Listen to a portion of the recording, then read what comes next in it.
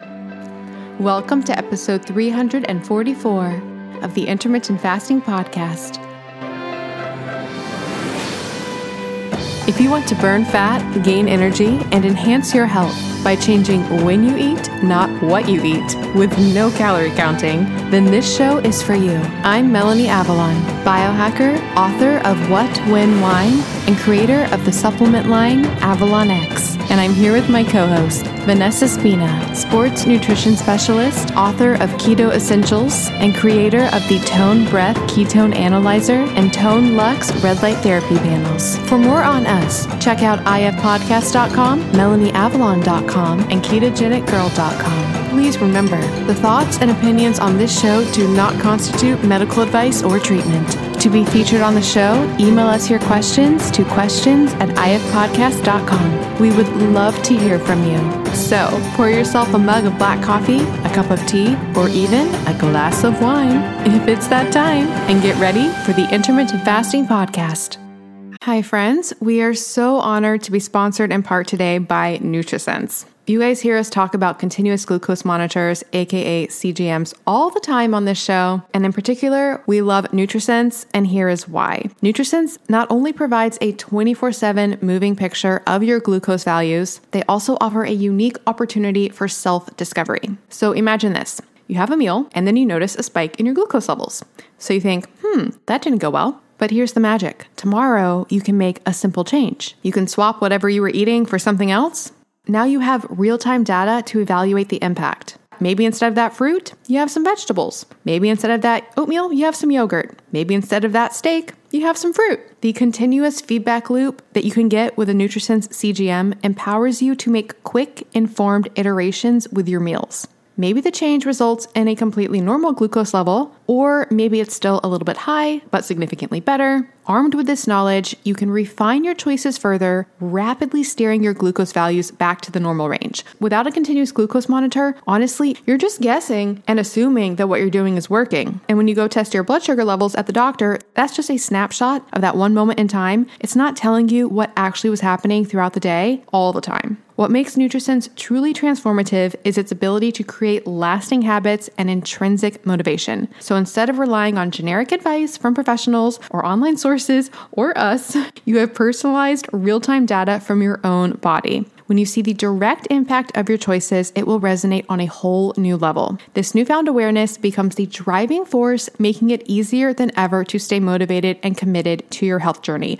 I promise you, friends, it's like opening your eyes to the secret to lasting change because it gives you this empowering knowledge that you just didn't have before. So, if you're looking to take charge of your health, gain real insights into your body, and make sustainable, positive changes, NutriSense is your ultimate partner. Join them and us on this journey of discovery and unlock your full health potential. Get started today at nutrisense.com/ifpodcast and receive a $30 discount off of your first month, which includes 2 CGM sensors, free shipping, and professional nutritionist support. That's nutrisense.com/ifpodcast for a $30 discount off your first month with 2 CGM sensors, free shipping, and professional nutritionist support. Which, by the way, I get a lot of feedback on just how helpful that nutritionist support is. It's so easy. You can talk to them in real time in the app, and they can really help you make sense of all the data that you receive from your continuous glucose monitor. nutrisense.com/ifpodcast, and I am just so grateful to NutriSense for helping support today's show.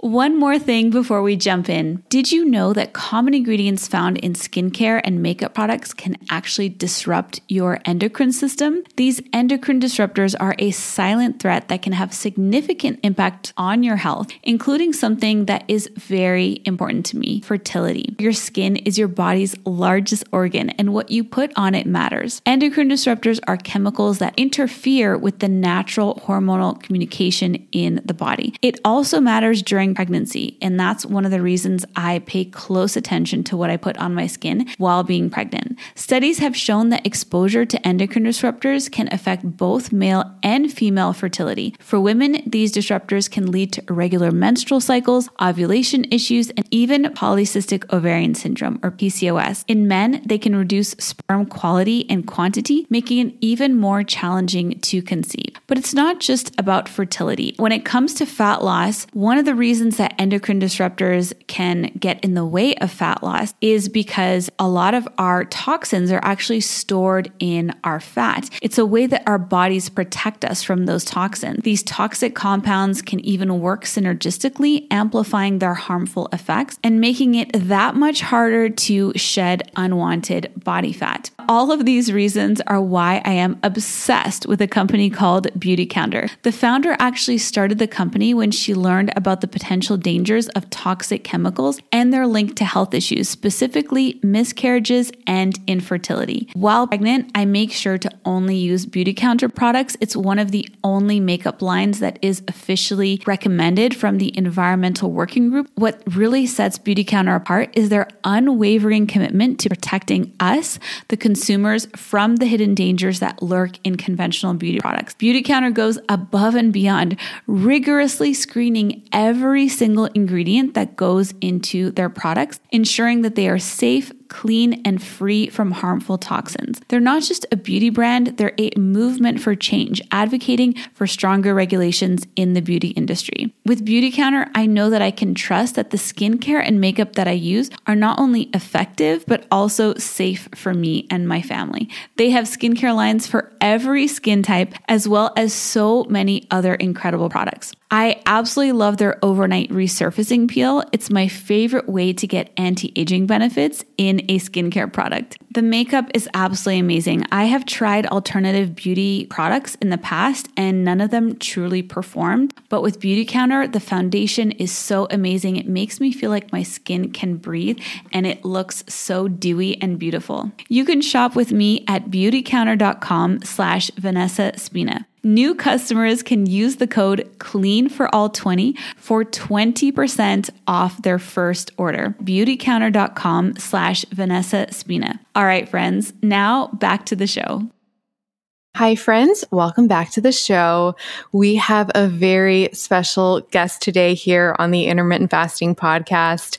So I am here with Dr. Terry Wahls, and I've actually interviewed Dr. Wahls twice on the Melanie Avalon Biohacking Podcast. So I will put links to that in the show notes. But Dr. Wahls is honestly just a legend in the functional health world, the world of autoimmune disease and MS, and she's doing really, really incredible things. She almost needs no introduction, but she is an Institute for Functional Medicine certified practitioner, a clinical professor of medicine at the University of Iowa, where she conducts clinical trials in the setting of multiple sclerosis.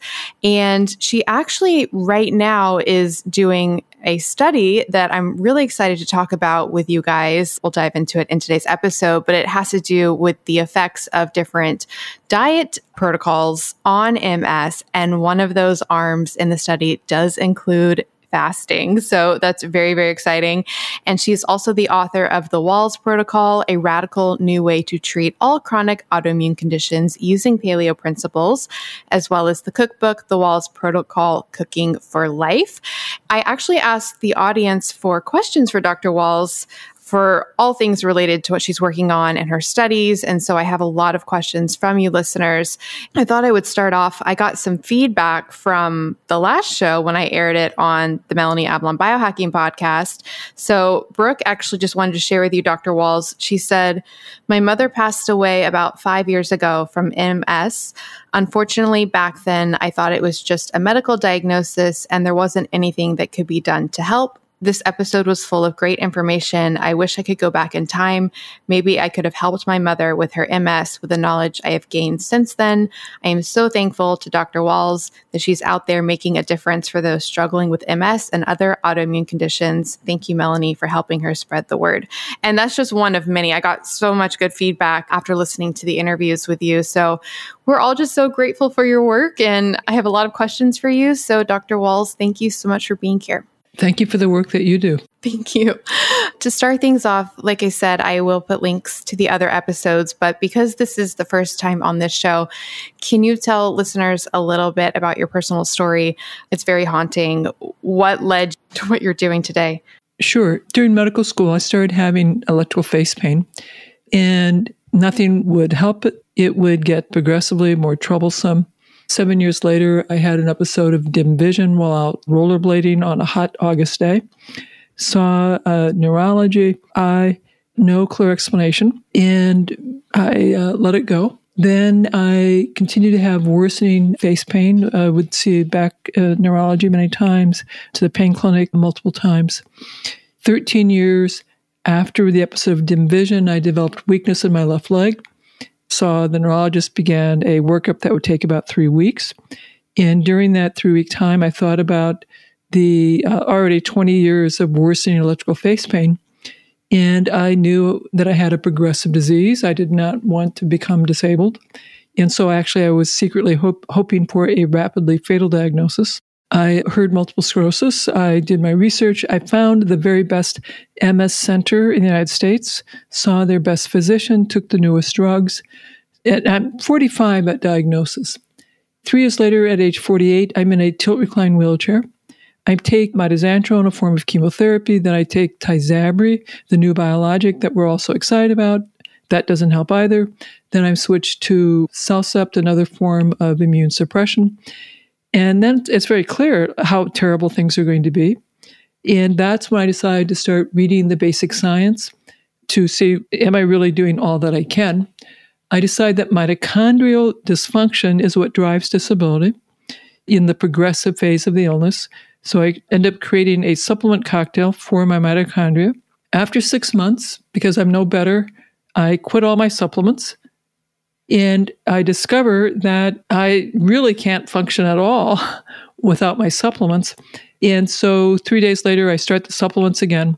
My energy gets back to my usual level. I can get back to work, and I'm thrilled. So I start reading more and more. I'm adding more supplements, but I'm still declining.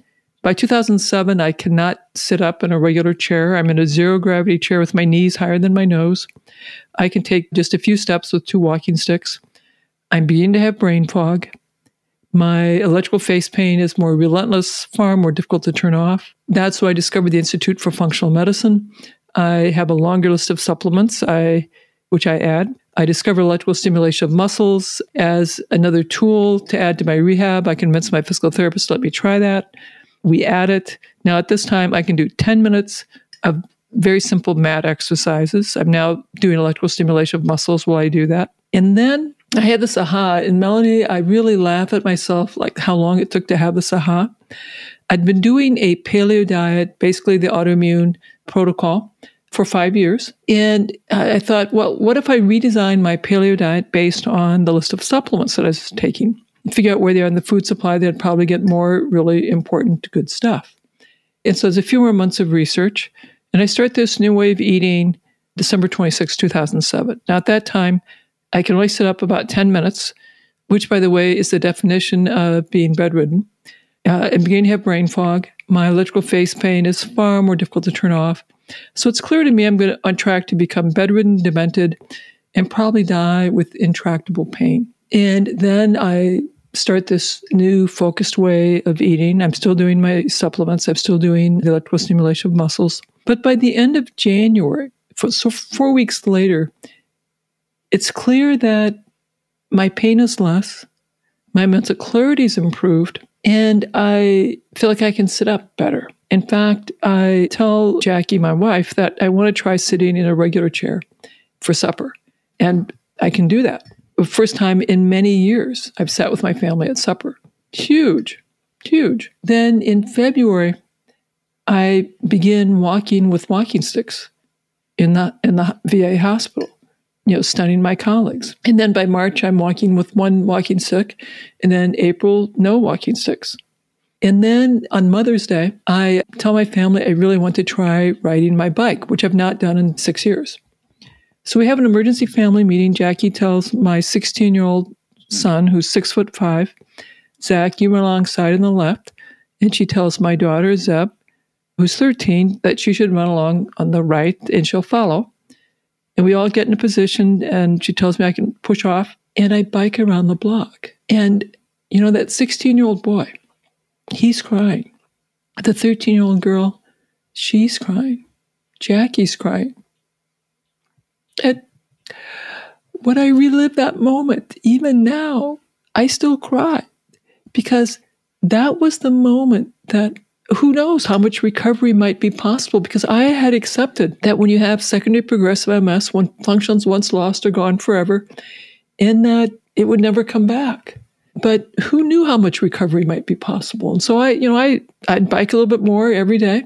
And then in October, Jackie says, well, I've signed you up for the Courage Ride. It's 18.5 miles. However far you go will be a triumph.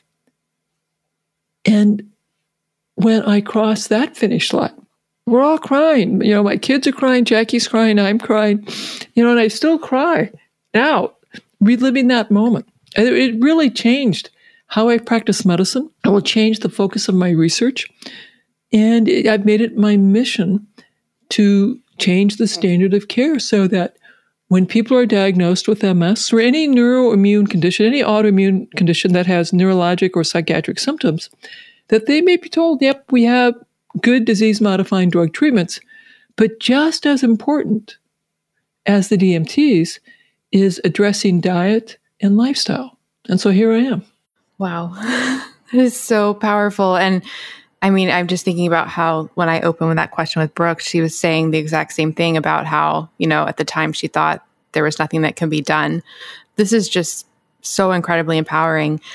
So going to the cause of all of this, because Brittany says, for example, how do you find the trigger? She says that regular medicine says we're just not sure why some bodies start acting on themselves. But obviously something causes the shift. And then people were really interested in when I interviewed last about, you were talking about the role of uncleared infections as a potential creation here. Sandy wanted to know, are they usually triggered by pathogens? Leslie said she was shocked when she learned about uncleared infections contributing to the disease. So just in general, what is actually leading to these conditions? And do the conditions of MS apply to most autoimmune conditions? Well, hundreds of years ago, it was a revolutionary idea that germs cause disease. And there's a thing called Koch's postulates that you had 4 steps you had to go through. A sick person, you had to culture the bacteria. Then you inoculate a healthy person, cause a disease, culture the bacteria again. It has to be the same as the original bacteria. And then you could say that that bacteria caused that particular disease. It was a revolutionary concept that unfortunately let us begin to think that we'd find a precise cause for all chronic complex diseases. And that's not the case. And because we can't find that one bacterial cause, we keep saying we don't know what causes autoimmunity. I and those of us in the functional medicine world will come back and say, well, okay, so what do we know? We know that you have to have the genes that put you at risk. And for each autoimmune disease, there are about 300 genes that we know increase the risk a little bit. And it's usually 0.5%, 1%, occasionally as much as a 10% increase for that particular gene. Step 2 is infections. And we know for MS, there are 16 different microbes, bacteria, and viruses that increase the risk. And literally, it's the rare person that hasn't had at least one and probably multiple infections with those microbes.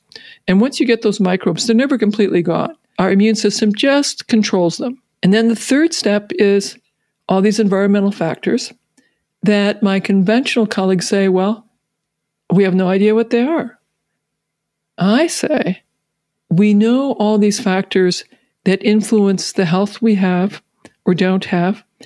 And so my approach and my practice is I'm going to take all the environmental factors and help you point them towards health-promoting behaviors, away from disease-promoting behaviors. And in so doing, we often discover the person becomes steadily healthier. Blood pressures improve, blood sugars improve, pain reduces, anxiety reduces, depression reduces, the need for prescription medication declines. And when you go see your specialist, they say, well, whatever you're doing, keep it up because everything's stable. So I focus on creating health. I let the specialists treat disease. I warn them that you have to watch any prescription medication that you're using closely so you don't over-medicate your patients. And I focus on teaching people how to create steadily healthier microenvironments for their cells.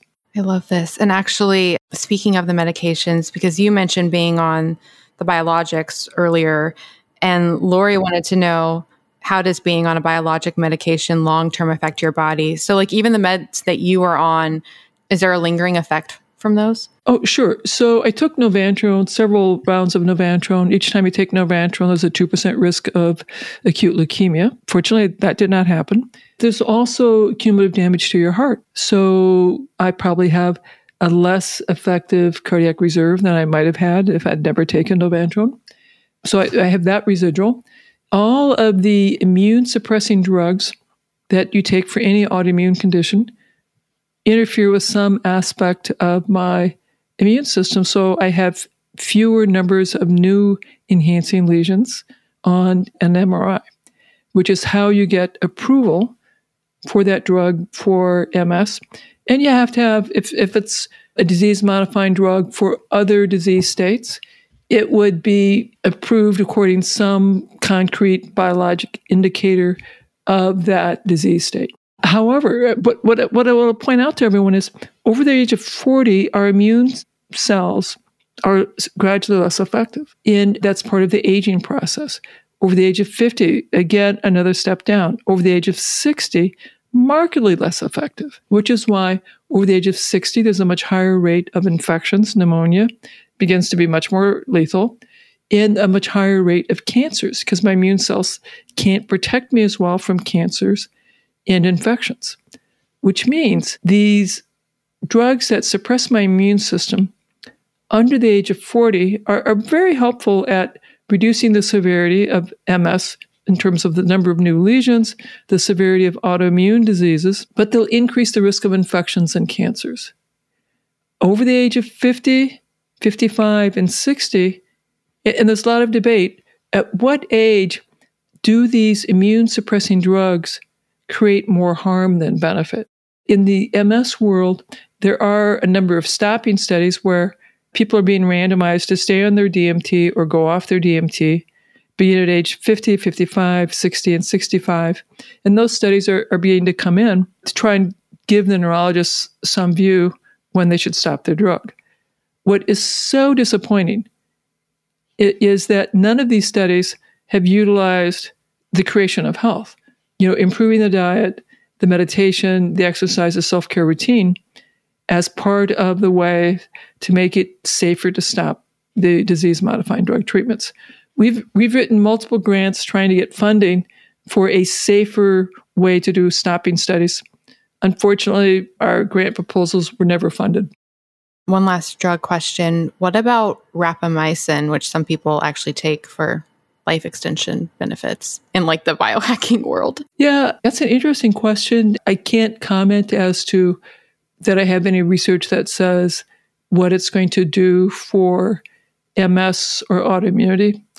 In general, when I look at the strategies that we use for longevity, I think those are strategies that will likely be very beneficial for people with a autoimmune condition and MS.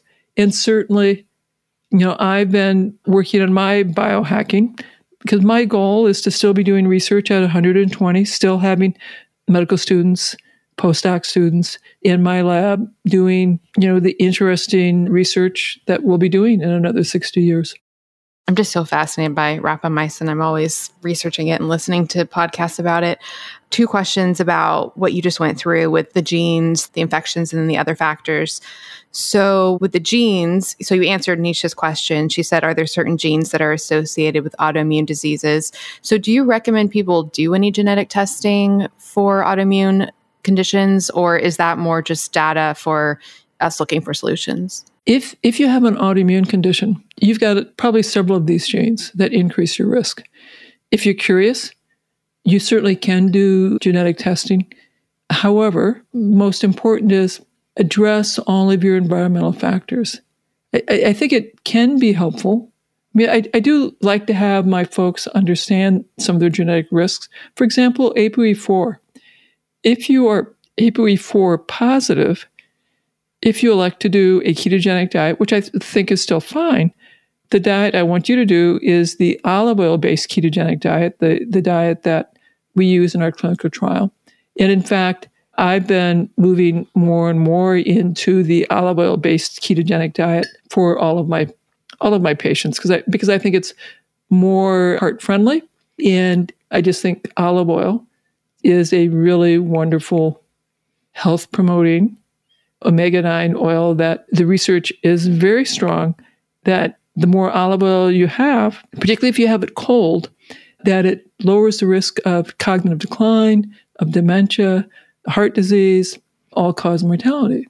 Those are all great things. To that point, Lorena, she said, I've been under the impression that olive oil is very healthy, but I received an email claiming it isn't. This is me talking. I feel like there's always some email saying something. She was curious about the comparison between olive oil and coconut oil. And actually, maybe this would be a good time to talk about the setup of the study that you're doing and how you came up with those diets. Okay, so olive oil, particularly if you have it cold, we have just so much research about the health benefits of olive oil from observational studies and interventional studies. The coconut oil is a medium chain triglyceride. It's fully saturated. There's no double bonds. It is heat stable. It is delicious. And if you are in a medium chain triglyceride ketogenic diet, you get to have more carbs, more like 80 grams of carbs, and you're still in ketosis. If you are using either butter, cream, or olive oil, and then you have to have like 30 grams of carbs. That's pretty hard. We chose olive oil over butter because I think butter, eggs, cream has at least a significant risk of unrecognized food sensitivities. That can still happen with olive and olive oil, but it's much less frequent than with butter and eggs. And if you combine the olive oil with time-restricted eating so that you have like a 6 to 8 hour eating window, we find that we can get people into ketosis with about 50 grams of carbs. Occasionally you have to take it down to 45 or 40 grams, but the vast majority, they can be in ketosis with 50 grams of carbs. And that's a much easier diet. It also lets people have, I think, a healthier microbiome. Hi, friends. I'm about to tell you how to get up to 39% off or $300 off one of my favorite air purifiers ever. That's right, up to 39% off or up to $300 off. Keep listening. So as you guys know, I am obsessed with clean air. It has such a profound effect on my health, my experience of the world. I notice a huge difference when I'm in clean air versus not. And I keep the air in my apartment so clean. When the apartment maintenance people came to check the air ducts in all of the apartments, they said to me that my apartment had the cleanest air of any apartment in the entire complex. And these are people who are literally checking the air in the apartments. You guys know I am all about cleaning up our exposure to toxins, and our air is one of the main ways that we are exposed to those every single day. Think about it. You are literally living in the air 24/7. And Americans today spend 90% of our time indoors. And according to the EPA, did you know that indoor air can actually be up to 100 times more polluted than outdoor air? We're talking about the off-gassing chemicals that come from your furniture, from all of the products that we have, from the plastics, our cleaning products, VOCs. Whenever you're cooking, you can release toxins. And then don't even get me started on viruses and mold. I personally, in the past, lived in an apartment with mold exposure, and it wrecked my health. It really was the catalyst and what I like to refer to as the black hole part of my life that I had from living in mold. That was before I was using air purifiers. I am thrilled that this podcast is sponsored in part by Air Doctor. I already had an Air Doctor unit before we partnered with them. So when they reached out, I was an immediate yes. I was like, please let me share this with my audience. Air Doctor filters out dangerous contaminants and allergens like pollen, pet dander, dust mites, and mold. Oh, do not get me started on the pet dander. I am so allergic to that. In fact, every time I go over to my parents' house, they have lots of pets, and I'm just like, can I please get you some air purifiers? So if you would like all of that out of your air, you need an Air Doctor. What I love about Air Doctor's mission is they actually have a mission to make pure, clean air affordable and accessible to everyone. Because I know air purifiers can be expensive, so they wanted to change that, make it accessible, and make units that could fit everybody for the exact type of unit that they need for their lifestyle. The units are powerful enough to circulate the air in a 630 square foot plus room 4 times per hour and have multiple filters. They have an ultra HEPA filter, as well as a carbon gas and trap VOC filter. And what I love is they look very stylish and they are so quiet. So friends, I have had a lot of air purifiers in my life. Air Doctor is the only one that I run while podcasting. So yes, those WhisperJet fans are 30% quieter than the fans in ordinary air purifiers. So especially moms, if you have kids and you want to protect their health, you want them breathing clean air, and they will be able to sleep because these machines are so quiet. What's also super cool is their auto mode sensor. The Air Doctor auto mode really works. Whenever I'm cooking in my kitchen, if I cook some meat on a grill, it immediately springs into action and then I can hear it because then it goes into high mode. It's very, very impressive. Every time it happens, I'm like, oh, it really does know. And Air Doctor has an incredible, fantastic, amazing offer for our audience. It's time to get peace of mind with Air Doctor. Air Doctor comes with a 30-day money-back guarantee. So if you don't love it, you can just send it back for a refund minus shipping. Head to airdoctorpro.com and use promo code IFPodcast. And depending on the model, you'll receive up to 39% off or up to $300 off. That's right. You can lock in this special offer by going to airdoctorpro.com and use promo code IFPodcast. One last time, that's up to 39% off or up to $300 off if you go to airdoctorpro.com and use promo code IFPodcast. And we'll put all this information in the show notes. So the inclusion of fasting in the olive oil arm, was it more to look at the role of fasting, or was it more because you wanted to create that ketogenic state? I wanted to get the ketogenic state. Okay, that's really interesting. I'll talk a little bit more about the study. So it is a study comparing the time-restricted olive oil ketogenic diet and a modified paleo elimination diet, which is the diet that people know and love as basically the Wahls diet, the paleo version without nightshades and grains, to usual diet. People come in at month 0, month 3, and month 24. The control arm, people follow the usual diet. We give them monthly tips on things they could do to improve their diet that they could follow or ignore. The reason that people do not get to choose which diet they're in is that we're having a randomized controlled study design. And in diet studies, the controlled diet is either the government dietary guidelines or usual diet. We knew for sure that people coming into my study would prefer to follow the usual diet to the government guidelines diet. Therefore, we have the paleo diet, the keto diet, the usual diet. You have to be willing to be randomized such that whatever you're eating now, whether it's keto, paleo, Mediterranean, vegetarian, vegan, intermittent fasting, that if you get randomized to one of the intervention arms, you will follow that diet and you'll follow it for 2 years. And if you're randomized to the control arm, the usual diet, you get to keep eating what you want to be eating for the 2 years. We'll have patient-reported outcomes on fatigue, quality of life, mood. We'll have clinical outcomes on walking, hand, vision, function. And we will have MRI data at baseline in 24 months. So these are research MRIs, no contrast. That will let us know, can we get people to healthy rates of brain aging over this 2-year period? Because people with MS, as a group, our brains are shrinking at about 1% per year, which is why, as a group, we have higher rates of cognitive decline, anxiety, depression, job loss, frailty, needing assisted living and nursing home care. So people who are randomly assigned to the control diet, they can still eat what they were eating. They don't have to eat the standard American diet. Oh, no. That people who enter dietary studies, they do that because they want to improve their diet. They never follow the standard American diet. Their diets are always better than the average usual American diet. What it simply means that they can make whatever dietary changes they feel like making. Just hearing the timeline of this. So 2 questions.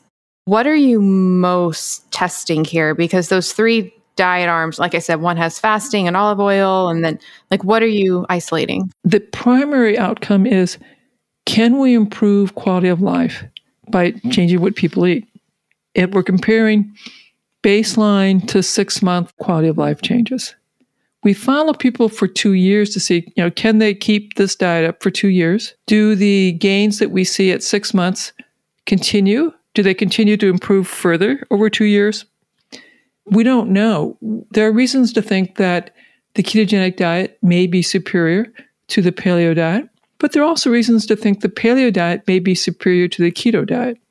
We know full well, in my consent, I have to describe both diets, that people in the usual care arm may say, like, I got a bad disease. I'm going to change my diet. And they're going to start reading, making their own decisions about how they can improve their diet as well. That's part of why we do several dietary assessments throughout the study to know what people are eating. And we'll also ask them at the end of the study to describe what diet, how they would describe their diet. Do they describe their diet as a keto diet, a paleo diet, a fasting diet, Mediterranean diet? And we'll give them quite a number of options for them to describe how they would self-describe the diet they're eating. And we're doing this diet assessment, so we'll know, according to their dietary assessment, were they adherent to a keto diet, a paleo diet, or some other dietary plan. Is it powered to detect within the individual groups? Like, is it possible that some people might do better on one version but not the other? We have 156 people that we will have in the study. So it's powered to detect changes at 6 months between the keto diet and the paleo diet and the usual diet. It'll be one of the largest, longest diet studies that will have been done to date. That's cool. That's awesome. And we're super excited that we have MRIs and that we are running it 2 years so we can see change in brain volume. Again, I think this will be the longest diet intervention study that has change in brain volume as one of the outcomes. That is so cool. And just a comment on the MRI piece, because I had an MRI recently and I felt so silly because I was associating MRIs with like X-ray machines and CAT scans. So I was really concerned about radiation. I didn't realize with MRI that's not a concern. So I just want to put that out there for people. Right. There's no radiation and there's no gadolinium. So there's no contrast. It's a more powerful magnet that the research MRI uses as compared to the magnets that clinical studies use. I just felt so silly because I just assumed that. And so that was good for me to know. So what would I'm really curious, because you talked in the past about one of your studies where it was a small trial, like with only 10 people or so, but you got statistically significant results because it was so profound. Yeah, our very first study, which is a safety and feasibility study in people with progressive MS, secondary progressive, primary progressive, and we basically did the same protocol I'd used for myself: diet, supplements, meditation, exercise, and electrical stimulation of muscles. So the big question is, could people do this complicated regimen who are actually quite disabled? The average disability was between cane and walker. And then what was the effect size if they did? So it was quite striking. 90% of the days they were following the diet. There was an average of 13 minutes a day of meditation and 20 minutes a day of exercise and an hour of electrical stimulation of muscles. Really quite remarkable. And the drop in fatigue severity was 2.38 on a 7-point scale. The clinical significant change is 0.45, and the p-value is 0.0008. And so for listeners, what the implications, what does that mean for listeners? If a p-value of less than 0.05, and we call that statistically significant. And then if it's less than 0.01, that's really quite significant. And if it's less than 0.001, very significant. But we were 0.0008. Wow. It's really quite remarkable. And every study that we've done, then we powered it up to 20, and the p-value was still 0.0005, so a little more powerful. Then we started doing randomized controlled studies with a waitlist control. And consistently, we could see that fatigue goes down, quality of life goes up, mood improves, and hand function improves. And hand function improves at about 3 months to 6 months. Walking function takes longer. That's about a year to improve. We are in the process of publishing a paper about measured disability, which is a sum of walking function, hand function, and working memory from our study that compared the Swank diet and the Wahls diet. That was very exciting. That paper has been accepted and it will be available soon. So if people will want to come to my webpage, terwahls.com/research papers, so you could get copies of the various papers that we've published. And when that is finally over the line and published, probably the next couple of weeks, we'll add that paper to our library of papers that you can get at the research paper. Well, we will definitely put links to that in the show notes. And the Swank diet, it's a low-fat diet. Yeah, it's a low-fat diet. When we studied that, we actually improved that diet because we wanted people to stress whole grains and to have at least 4 servings of vegetables every day. The original Swank diet just said less than 15 grams of saturated fat, eat the sugar that you want. He didn't stress the whole grains, nor did he stress vegetables. We do have actually some more questions about diet in general with all of this. But before that, the reason I was curious about the 10 studies with the statistical significance, with this study, because it's such a long study, like you were saying, could there be a situation where you realize earlier that the effects are so dramatic that you'd have to stop the study? Well, you do have a data safety monitoring board that we, as a matter of fact, I'm meeting with them in 2 weeks. They review our progress, our recruiting progress, outcome data thus far. And the most common issue is that they just want to be sure we aren't hurting people. And if we're hurting people, then study gets stopped. Very occasionally, studies are stopped early because you've already answered the question. People are being helped. I think that's unlikely. And if they try to stop it because the 6 months study is met before everyone's finished the 2 years, I will try very hard to convince them to let us finish the study so we could answer the questions about what's happening with the MRI. I'm just thinking of like the Predimed study, which was olive oil. Again, olive oil. There are so many wonderful studies about the benefits of olive oil.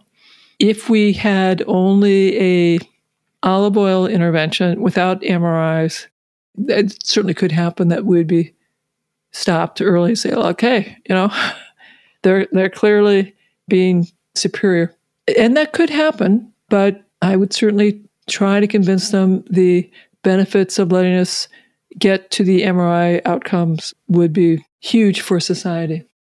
Okay, that makes sense. So basically, and this is all hypothetical, but because you have these other questions you're looking to answer that would require longer time. That would require longer time. And the DSMB looks at the benefits to society for continuing the study to answer these additional questions. Oh, I didn't know that. Okay. I'm learning so much. Okay, so I mentioned there were more diet-related questions. Marina wanted to know, do you feel being vegetarian or vegan puts you at a greater risk of developing an autoimmune condition? If so, why? And can you explain why you don't feel vegan or vegetarian is conducive to drastically improving autoimmune conditions? She says you can be vegetarian at her level 1 protocol, but not the more advanced levels. So absolutely, we recognize that there are people who are vegetarian or vegan for their deeply held ethical and spiritual beliefs. And in my clinical practice, I work with those folks to be sure that they are nutritionally sound and that we address any food sensitivity issues. To understand that, you can do a food sensitivity screen and identify, do they have food sensitivity to grain or legumes, and address that. In general, I prefer that people have a higher protein diet, that the protein needs 0.7 grams per kilogram of body weight. If you're over the age of 60, that goes up to 1.2 grams of protein per body weight. And then I want you to have the green, sulfur, and color proportionately after you've had sufficient protein. And ideally, if you'll tolerate it, fermented foods because of the tremendous benefits to your microbiome. When I've created the Wahls diet plans, we have people who can enter in at and make changes at a pace that they and their family can implement. So we start at level 1, then we go on to a more paleo diet with higher protein and adding some fermented foods, organ meats. And then for people who have cancers, seizure disorders, cognitive decline, then I want a lower carb diet and a more ketogenic diet. However, I also make clear from our evolutionary history for millions of years, humans were in ketosis on the basis of how much physical work it took to gather our food. We would have a successful hunt or forage. We would have a higher protein refeed. And then when we ran out of food, we had to go back out and work hard to get our food again. So we would go back and forth between being in ketosis and a higher protein refed state. So long term for the rest of your life, I feel best about putting people in a ketogenic, high protein, then ketogenic, higher protein, going back and forth with metabolic switching. We are all about protein on this show. And my co-host, Vanessa Spina, she's interviewed you, I think. She's also the host of the Optimal Protein podcast. So we're all about this. How about on the, actually really quick comment on the food sensitivity piece. I just met a company recently and they do food sensitivity testing and they actually test IgE, IgG, IgG4, and C3D. Have you heard of this more extensive testing for food sensitivities? I have not. So I don't know that last term, so I can't comment to that. And I want your audience to know that in my practice at the VA, I had no access to any of the functional medicine testing. I could just do basic primary care stuff, lipids, glucose, A1C, insulin, homocysteine, vitamin D. And I was thrilled to finally get to do that. So since I couldn't do any food sensitivity testing, what I could do was an elimination diet. Start people on level 1, level 2. If they didn't get the results that we were hoping for, then we'd put them on an elimination diet. And take out nightshades, grains, legumes, nuts, and seeds, and then reintroduce them, things that were being missed one at a time. It's a longer, slower process to figure out to what you are sensitive, but we couldn't do food sensitivity testing. And what I saw was the vast majority of folks did really great at Wahls level 1 or level 2 and did not need to go to food sensitivity testing. People who had joint involvement or gut involvement, so like rheumatoid arthritis, inflammatory bowel disease, I would try and convince them to do an elimination diet right away because they almost certainly were going to have problems with grains, legumes, and nightshades. And they'd do better if they would do the elimination diet for 3 to 6 months, and then we would gradually liberalize it, and they would do very well. Again, all of that without food sensitivity testing. Well, actually, to that point, on the carnivore sphere, Jackie wanted to know, is carnivore the best way to overcome autoimmune disease? I'm wondering, for carnivore, do you think its benefits are elimination? So the carnivore is probably another version of an elimination diet. The downside of the carnivore is they have yet to publish in a peer-reviewed journal a case report, a case series, or a single-arm study, which means there is no published research that tells us who the right patient is, what you need to follow, what are the risks, what are the hazards, how you get people on this. And I certainly have people who've been on the carnivore diet who have not done well and are struggling to reintroduce plants. And it's a long and slow process. I've chatted multiple times with the carnivore people offering to help write a case report, a case series, or help with a clinical trial. So far, that's not worked out. I hope that sometime they will, so that we could understand how it fits in. And in fact, there may be people for whom a carnivore diet may be helpful. But without published peer-reviewed research, we don't know how to use it. Wow, that would be amazing. I have some ideas for that. I'll circle back. So the fasting, because we talked about the role of fasting in the trial and its purpose in creating that ketogenic state. This is the Intermittent Fasting Podcast. Nicole wanted to know, is fasting helpful for MS? Amanda wanted to know specifics about how fasting may help. So fasting as a therapeutic tool. This is the concept of hormesis, where we give our cells mild to moderate stress for a period from which they can fully recover, and then we stress them again. And the way to think about this is when you put someone in space where they're weightless and there's no stress on the bones or joints, or you put them in bed rest because they were sick, they rapidly decondition, and it's really terrible for their health, for their bones density. You've ever had a cast, your muscles shrink very rapidly. Huge problem. And air conditioning, central heating, huge problem for us in terms of our ability to regulate our temperature carefully. It's like being on bed rest.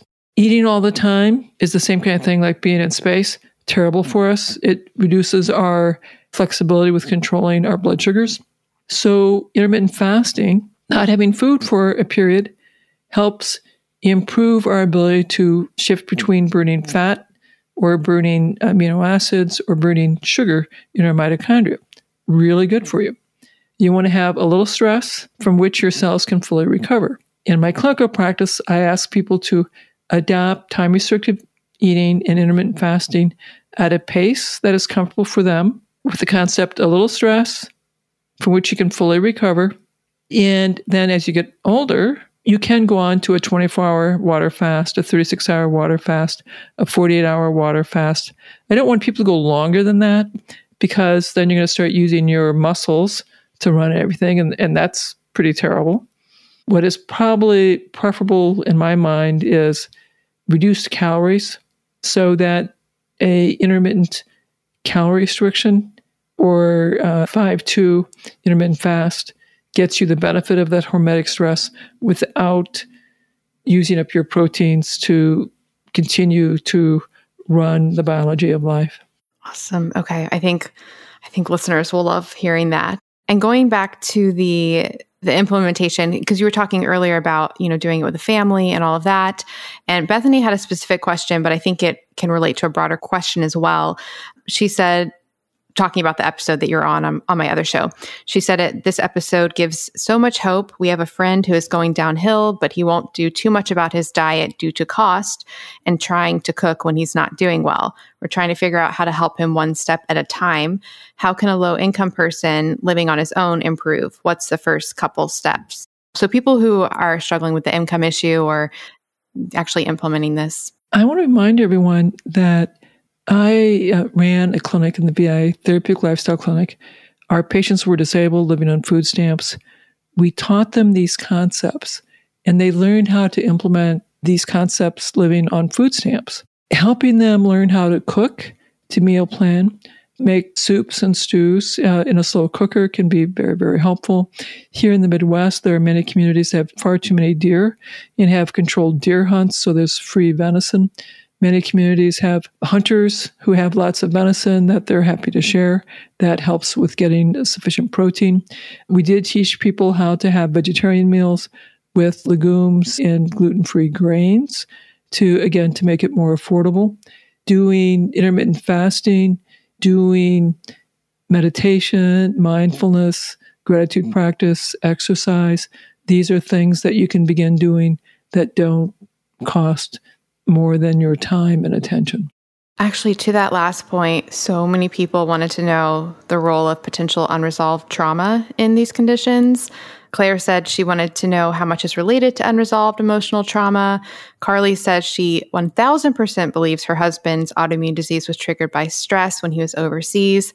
And then Katie says she was diagnosed with Graves' disease immediately following the unexpected death of her mother. So is trauma a role? Trauma is huge. We do know that people with MS, and I saw this in my clinical trials, have a much higher rate of adverse childhood experiences than the general public. Premature births, early life stress make it more likely that your parasympathetic system will be inadequately activated, in that we'll have the continued perceived threat, either physical threat or emotional threat, that keeps our cortisol levels elevated and increases the risk for autoimmunity. It actually was only relatively recently when I recognized the high level of ACEs in my study populations that I thought about my own childhood. My sister died when I was 8. It was very traumatic. My mom had severe postpartum depression. It led to serious dysfunction for our family for the rest of my childhood. And when I started adding up the number of severe ACEs that I had, I'm like, oh my God, that was probably a major, major factor in why I developed my serious autoimmune conditions. Wow. For listeners who would like to learn more, on my other show, I interviewed Gabor Mate, and we did a deep dive into trauma and how it affects so many things. So I'll put a link to that in the show notes. One question I know listeners are probably begging for me to ask you, because I talk all the time on this show about how I do, it's not the same thing as eStim, but how I do M-Sculpt, which is muscle stimulation that you can do just, I guess, not for like a health condition, but just to build muscle. So do you think something like that is healthy for people? So the athletes have been using electrical stimulation of muscles to grow more muscle mass. It's very helpful for bodybuilders, for strength-based athletes. And they've been doing that for many decades. And they do it more recently to recover from injuries more quickly. I was the first one to begin advocating this in people with chronic progressive medical problems. And the spinal cord injury folks do this to reduce the harm of inactivity in people who will never be walking again. I think it's very helpful. Is it a requirement? No. If you have access to it, this is a way to improve your motor function and have gains come more quickly. But you can make do with physical exercise, training, working with a physical therapist. Yeah, I remember, I think in our first episode, probably over 2 years ago, we were talking about NASA doing some experiments with this, which was cool to hear. So something perhaps to end on. So for people to get involved with your studies and your work. So Stephanie said, my uncle was recently diagnosed with MS. She was very informative with the studies. I wish I had $1 million to help fund her. How can people best support? So how can people become involved, support? What can they do? Well, the first thing is, please, if you have multiple sclerosis, go to terrywahls.com/MS study and screen so you can be part of our database for future studies. And if you're eligible for the current study, that's people with relapsing remitting MS between the ages of 18 and 70 who live in the United States, Mexico, or Canada and are willing to be randomized, I would love to get you involved. If you want to help contribute to our research, you can go to terrywahls.com and you'll see an about page about the research. I have a freezer full of blood from my previous studies, and I'm beginning to analyze the frozen blood for some biomarkers in terms of the molecules that we think will change as a result of the intervention, because the basic scientists and many of my scientific colleagues feel like if the molecules don't change, then they don't really believe the research. But if the molecules change, and the molecules that change are strongly correlated with the clinical changes, then suddenly the research is validated. So we're very excited that this year we will be analyzing the biomarkers. Awesome. Well, we will put links to all of this in the show notes. So again, the show notes will be at ifpodcast.com/episode 344. So I cannot encourage people enough to check all those resources out, sign up for the things if applicable, get Dr. Wahls' book, check out all of her other podcasts. And Dr. Wahls, thank you so much for your time and everything that you're doing. I am just overwhelmingly filled with gratitude for what you're doing. You're providing not only so much hope and inspiration from your own story, but the work you're doing is just so profound. And I can't wait to see the results.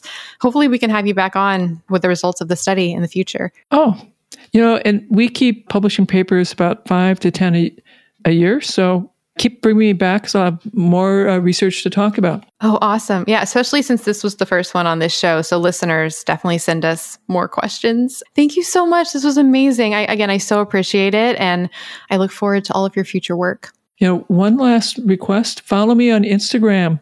You get to see what I'm eating and doing. That's lots of fun. That's Instagram, Dr. Terry Wahls, RRYWAHLS. Oh, perfect. Yeah, we'll put that in the show notes. I love your Instagram. I love that you post the reels and the videos, and you're better than me. I get so drained by doing reels.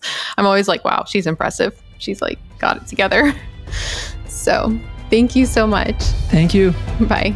Thank you so much for listening to the Intermittent Fasting Podcast. Please remember, everything we discussed on this show does not constitute medical advice, and no patient-doctor relationship is formed. If you enjoyed the show, please consider writing a review on iTunes. We couldn't do this without our amazing team. Administration by Sharon Merriman, editing by Podcast Doctors, show notes and artwork by Brianna Joyner, transcripts by Speech Docs, and original theme composed by Leland Cox and recomposed by Steve Saunders. See you next week.